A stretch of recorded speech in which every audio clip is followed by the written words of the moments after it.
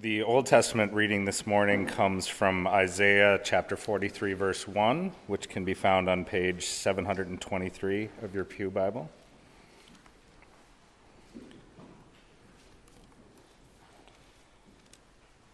But now, this is what the Lord says, He who created you, Jacob, He who formed you, Israel, do not fear, for I have redeemed you.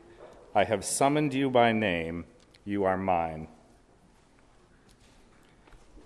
And the New Testament reading comes from Luke chapter 8, verses 26 through, I'm told there's a typo, it's actually verse 39, so I'll be reading that.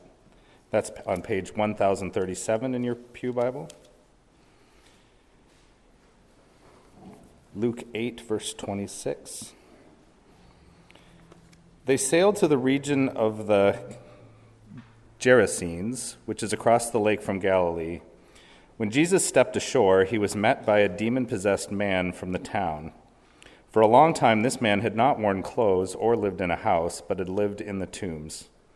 When he saw Jesus, he cried out and fell at his feet, shouting at the top of his voice, "What do you want with me, Jesus, Son of the Most High God? I beg you, don't torture me." For Jesus had commanded the impure spirit to come out of the man. Many times it had seized him, and though he was chained hand and foot and kept under guard, he had broken his chains and had been driven by the demon into solitary places. Jesus asked him, "What is your name?" "Legion," he replied, because many demons had gone into him, and they begged Jesus repeatedly not to order them to go into the abyss. A large herd of pigs was feeding there on the hillside. The demons begged Jesus to let them go into the pigs, and he gave them permission. When the demons came out of the man, they went into the pigs, and the herd rushed down the steep bank into the lake and was drowned. When those tending the pigs saw what had happened, they ran off and reported this in the town and countryside, and the people went out to see what had happened. When they came to Jesus, they found the man from whom the demons had gone out sitting at Jesus' feet, dressed and in his right mind, and they were afraid. Those who had seen it told the people how the demon-possessed man had been cured. Then all the people of the region of the Gerasenes asked Jesus to leave them because they were overcome with fear, so he got into the boat and left. The man from whom the demons had gone out begged to go with them, but Jesus sent him away, saying, "Return home and tell how much God has done for you." So the man went away and told all over town how much Jesus had done for him. This is the word of the Lord.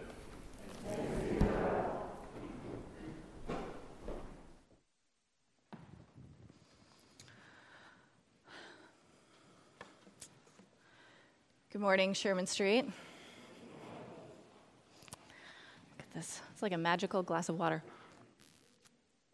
Henry does this for us. It's fabulous. All right. So I heard this great story. It's from a book written by a guy named Mark Labberton, who's a pastor and an author, about an elderly woman named Doris. I think a few years ago, Tony might have told you this story, but I'm telling you again. Anyway, she was getting into her car one day, and somebody hit her from behind and pushed her into her car, but then over the center console into the passenger seat, and then he got in. And he drove her around from ATM to ATM, forcing her to withdraw her money and give it to him. And when Doris was first thrown into the car, the first thing that she did was ask her kidnapper his name, which, she's my hero. That is not what I would do. I would be much more panicked and incoherent. His name was Jesse. And Jesse, she found out, was caught in the throes of addiction and needed money to get drugs. And as they drove around town, Doris told Jesse that God wanted better things for him and that she would pray that he would get caught so that she could go to court and tell a judge that he needed to be put into a good rehab center. Apparently, she made enough of an impact on Jesse that when they had hit the limit at the ATMs and couldn't get any more money, instead of just running off, he helped Doris out of her side of the car and into the driver's side and gave her a kiss on her cheek and then ran off. And he did eventually get caught, and Doris ID'd him for the police and did tell the judge, just as she had promised, that she wanted him sent to a good rehab center. I don't know what I would do in a situation like that. Probably like cowering and screaming, those kinds of things. And Doris was able to see past her fear and love her enemy. And when it is because, I think, when she looked at Jesse, she didn't just see the ways that he was hurting her and stealing from her. She saw a human in need of deliverance. Doris saw Jesse, and she helped him in some small way to come back to himself, beginning by asking him his name.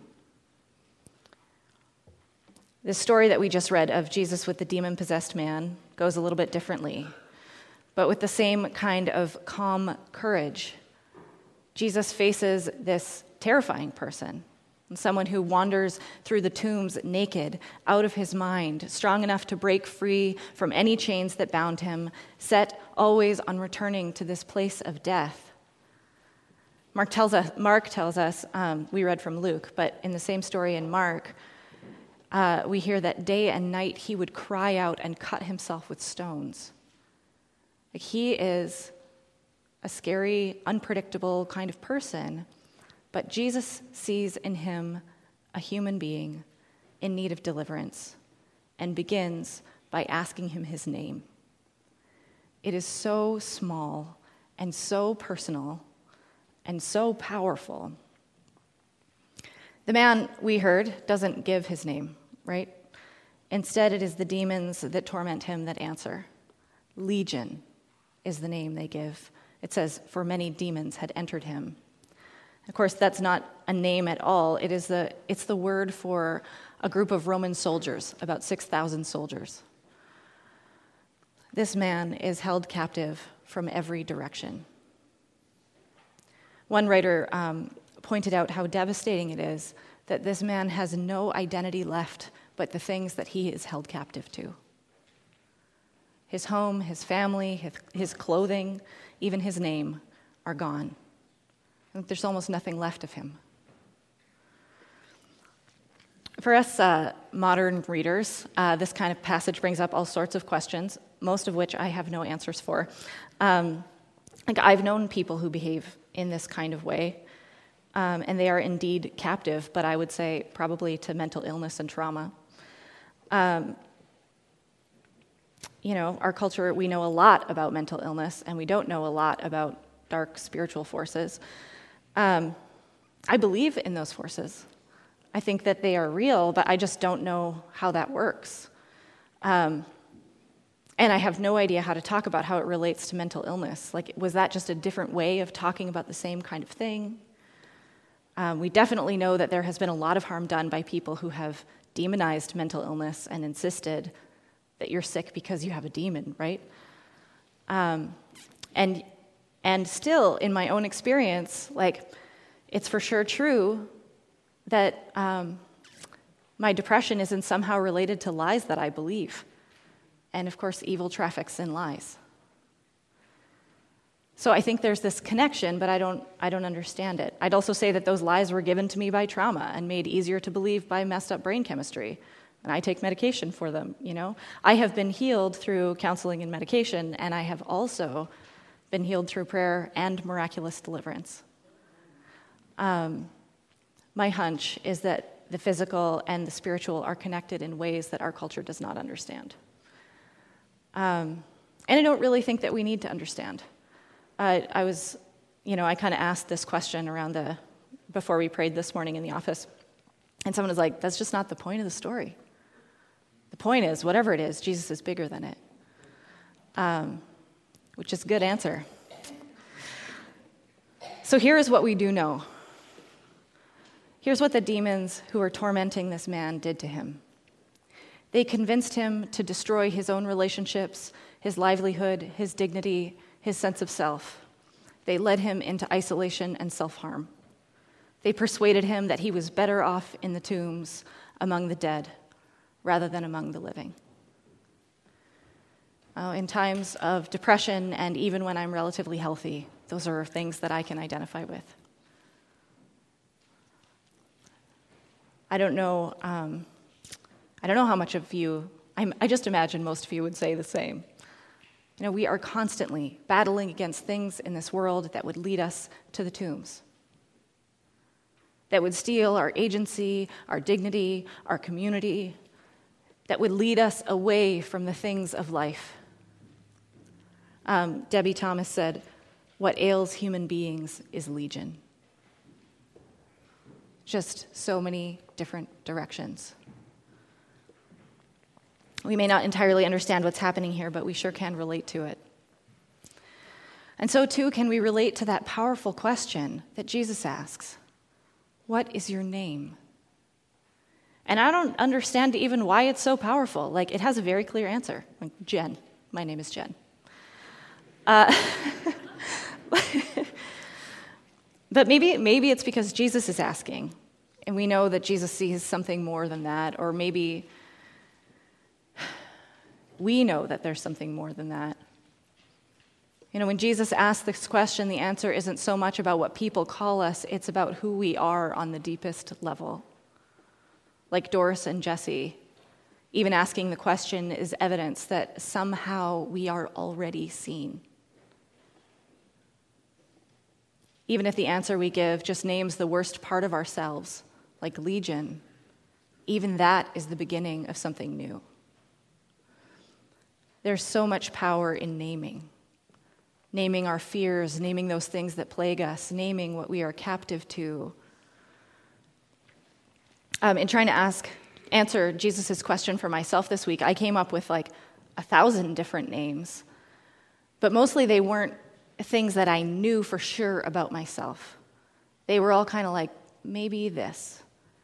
And I think it's because maybe the question is so powerful because for many of us the answer is, I guess I don't really know.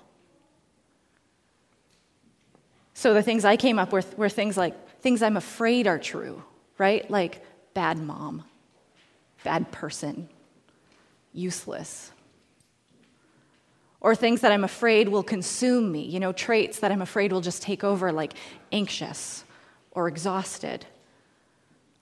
Or things that I'm afraid that I'll be defined or limited by, like irresponsible, scattered. And none of those things are my name, but I am sure scared that they might be who I am. On some level, each of them feels like threatening enough, powerful enough that it just might take me over, that it might be the thing that drags me to the tombs. And sometimes they do, to a degree, right? Though for me, the tomb is endless Facebook scrolling or Candy Crush. It's true. Or it's like just avoiding dealing with hard things because I'm too scared, which then just sends me further into the fear, right? Or it's a refusal to take ownership of my life. Like, these are the tombs that I can live in. I haven't gotten to the point of legion, but there is something I understand about being captive to these other names. And it's really, I think, hard to put my finger on, and maybe you experienced this week. Like, what is it that makes those names so powerful, so terrifying? And what's, I think, lovely in this story is that even when the name is Legion, Jesus doesn't seem threatened at all. The whole confrontation actually seems pretty easy for him, not at all like the exorcisms we see in movies. He just has a chat with the man, a chat with the things that plague him. He's even kind of like kind to the demons, and they leave. And the man, of course, is not calm. The demons within him panic and throw him to the ground and beg Jesus not to torture him. But Jesus is not afraid. He's not in a hurry. He's not even like flexing his muscles or making a face at them, as far as I know. And this passage comes directly after the stilling of the storm. And you get this same kind of feel from it. Like the disciples are terrified of the storm, and Jesus is like, why? And here people have been repeatedly dragging this man out of the tombs and chaining him up, just desperately trying to contain him. And Jesus just has a chat and is done with it. Like, I find that ease comforting. Maybe like the storm, there's actually nothing to be afraid of at all. No matter what names rise up for you, no matter how terrifying, Jesus can, send them away with a flick of his wrist. No matter how much they seem to have a grip on you, Jesus will see you beyond them and call you back. At the end of the story, the man is sitting at Jesus' feet like a disciple, clothed and in his right mind. He has been cured, it says in verse 36. And that word cured, you could translate it healed or saved or made whole. Our salvation is all-encompassing. I love the image of him sitting there quietly, made whole, all that was raging in him just made still. He has experienced the freedom and peace of the kingdom of God all at once. Mostly, I think we find our freedom comes much more slowly, in fits and starts, over years of formation. Like it came for the disciples, right? Who slowly, over years, learned to quiet the voices of acquisition and competition and violence, and learned instead to surrender to the voice of love. Sometimes Jesus brings our healing quickly with a bang, sometimes slowly, sometimes a little of both. But either way, Jesus is not too worked up about it. It's just not too much for him. This is the only thing that Jesus does in this place, which is kind of interesting. Like in verse 22 of this chapter, Jesus says, let's go to the other side of the lake. He doesn't give a reason. He just says, let's go, and the disciples take him. And on the lake, they run into a storm that Jesus stills, and then they come ashore in the region of the Gerasenes, and where they meet this man, and Jesus heals him. It seems like they hang out for a bit because the man has time to get his clothes on and to sit at Jesus' feet, and there's time for word to spread around town so that the people come and see. And right after that, Jesus and the disciples go back across the lake. And it kind of makes you wonder, did Jesus just go there for that man? Did he come all this way just to make this one tormented man whole again? I don't know, but it wouldn't be out of character for God to step out of God's way to heal someone. That's like the whole story of the incarnation. Jesus came all of this way, crossing the great divide for our healing, to see us, to know us, and to give us a new name. And this story is the only time when Jesus actually asks someone their name. I don't know, maybe he did it because the man needed to name his reality to be free from it. I don't know, but Jesus is usually the one who gives names. It's still that same action of seeing beyond the surface, not just how people behave, but what they will be. Or maybe better to say, not just what they have done, but who they truly are. The names that God gives have this strange way of calling them people forward into them. Like God called Abram Abraham, the father of many nations, even while he and Sarah had no children at all. Jesus called Zacchaeus by his given name, Zacchaeus, which means righteous one, even while he was still a thief, before he had given his money back to the poor and paid back what he had stolen. He called Simon Peter, which means rock, while he was still hot-headed and arrogant and unsettled, like far from a rock. But all of these people became what God called them, even if they did have a few false starts along the way. And so we too learn sometimes slowly and sometimes quickly to leave aside the many names that threaten and terrify us, the names that lead us to the tombs. And we learn to take on the names that God has given us. Like learning to follow Jesus is largely about learning who you are. When Jesus went into the desert and was tempted, it was at the level of identity that the devil tempted him. Like, if you really are the Son of God, the devil said over and over, if you really are the Son of God, then prove it. And Jesus each time said something to the effect of, I don't have to prove it to you. I know who I am. Just before he was led out into the desert for his temptation, he had been baptized. And in his baptism, he had heard from his Father who he was. This is my Son whom I love. With him I am well pleased. So then in the temptation, it was this voice that he remembered.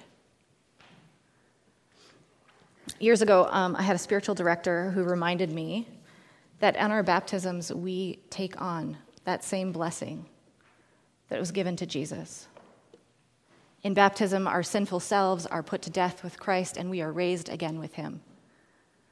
And so what is true about Jesus becomes true about us.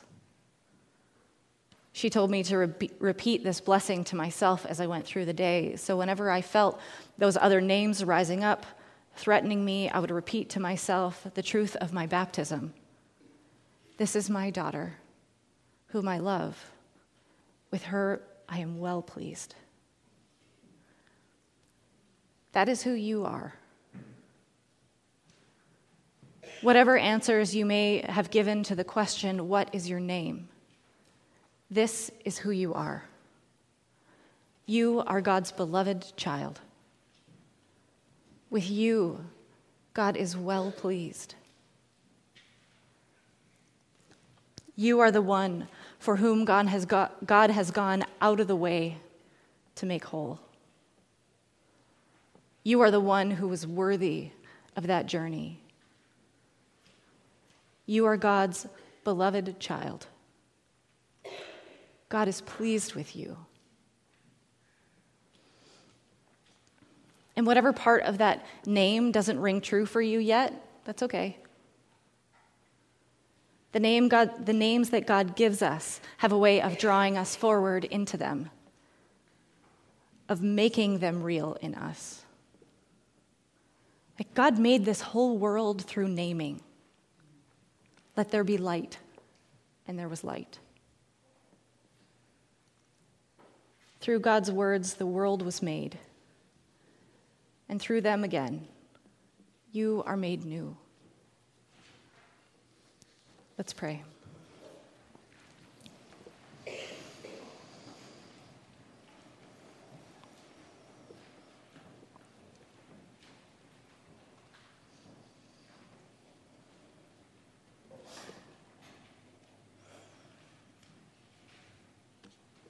Lord, may we know your names for us.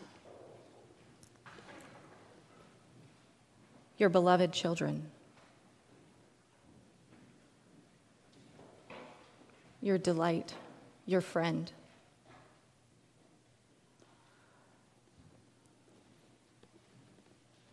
Lord, may we sink deeper into those names.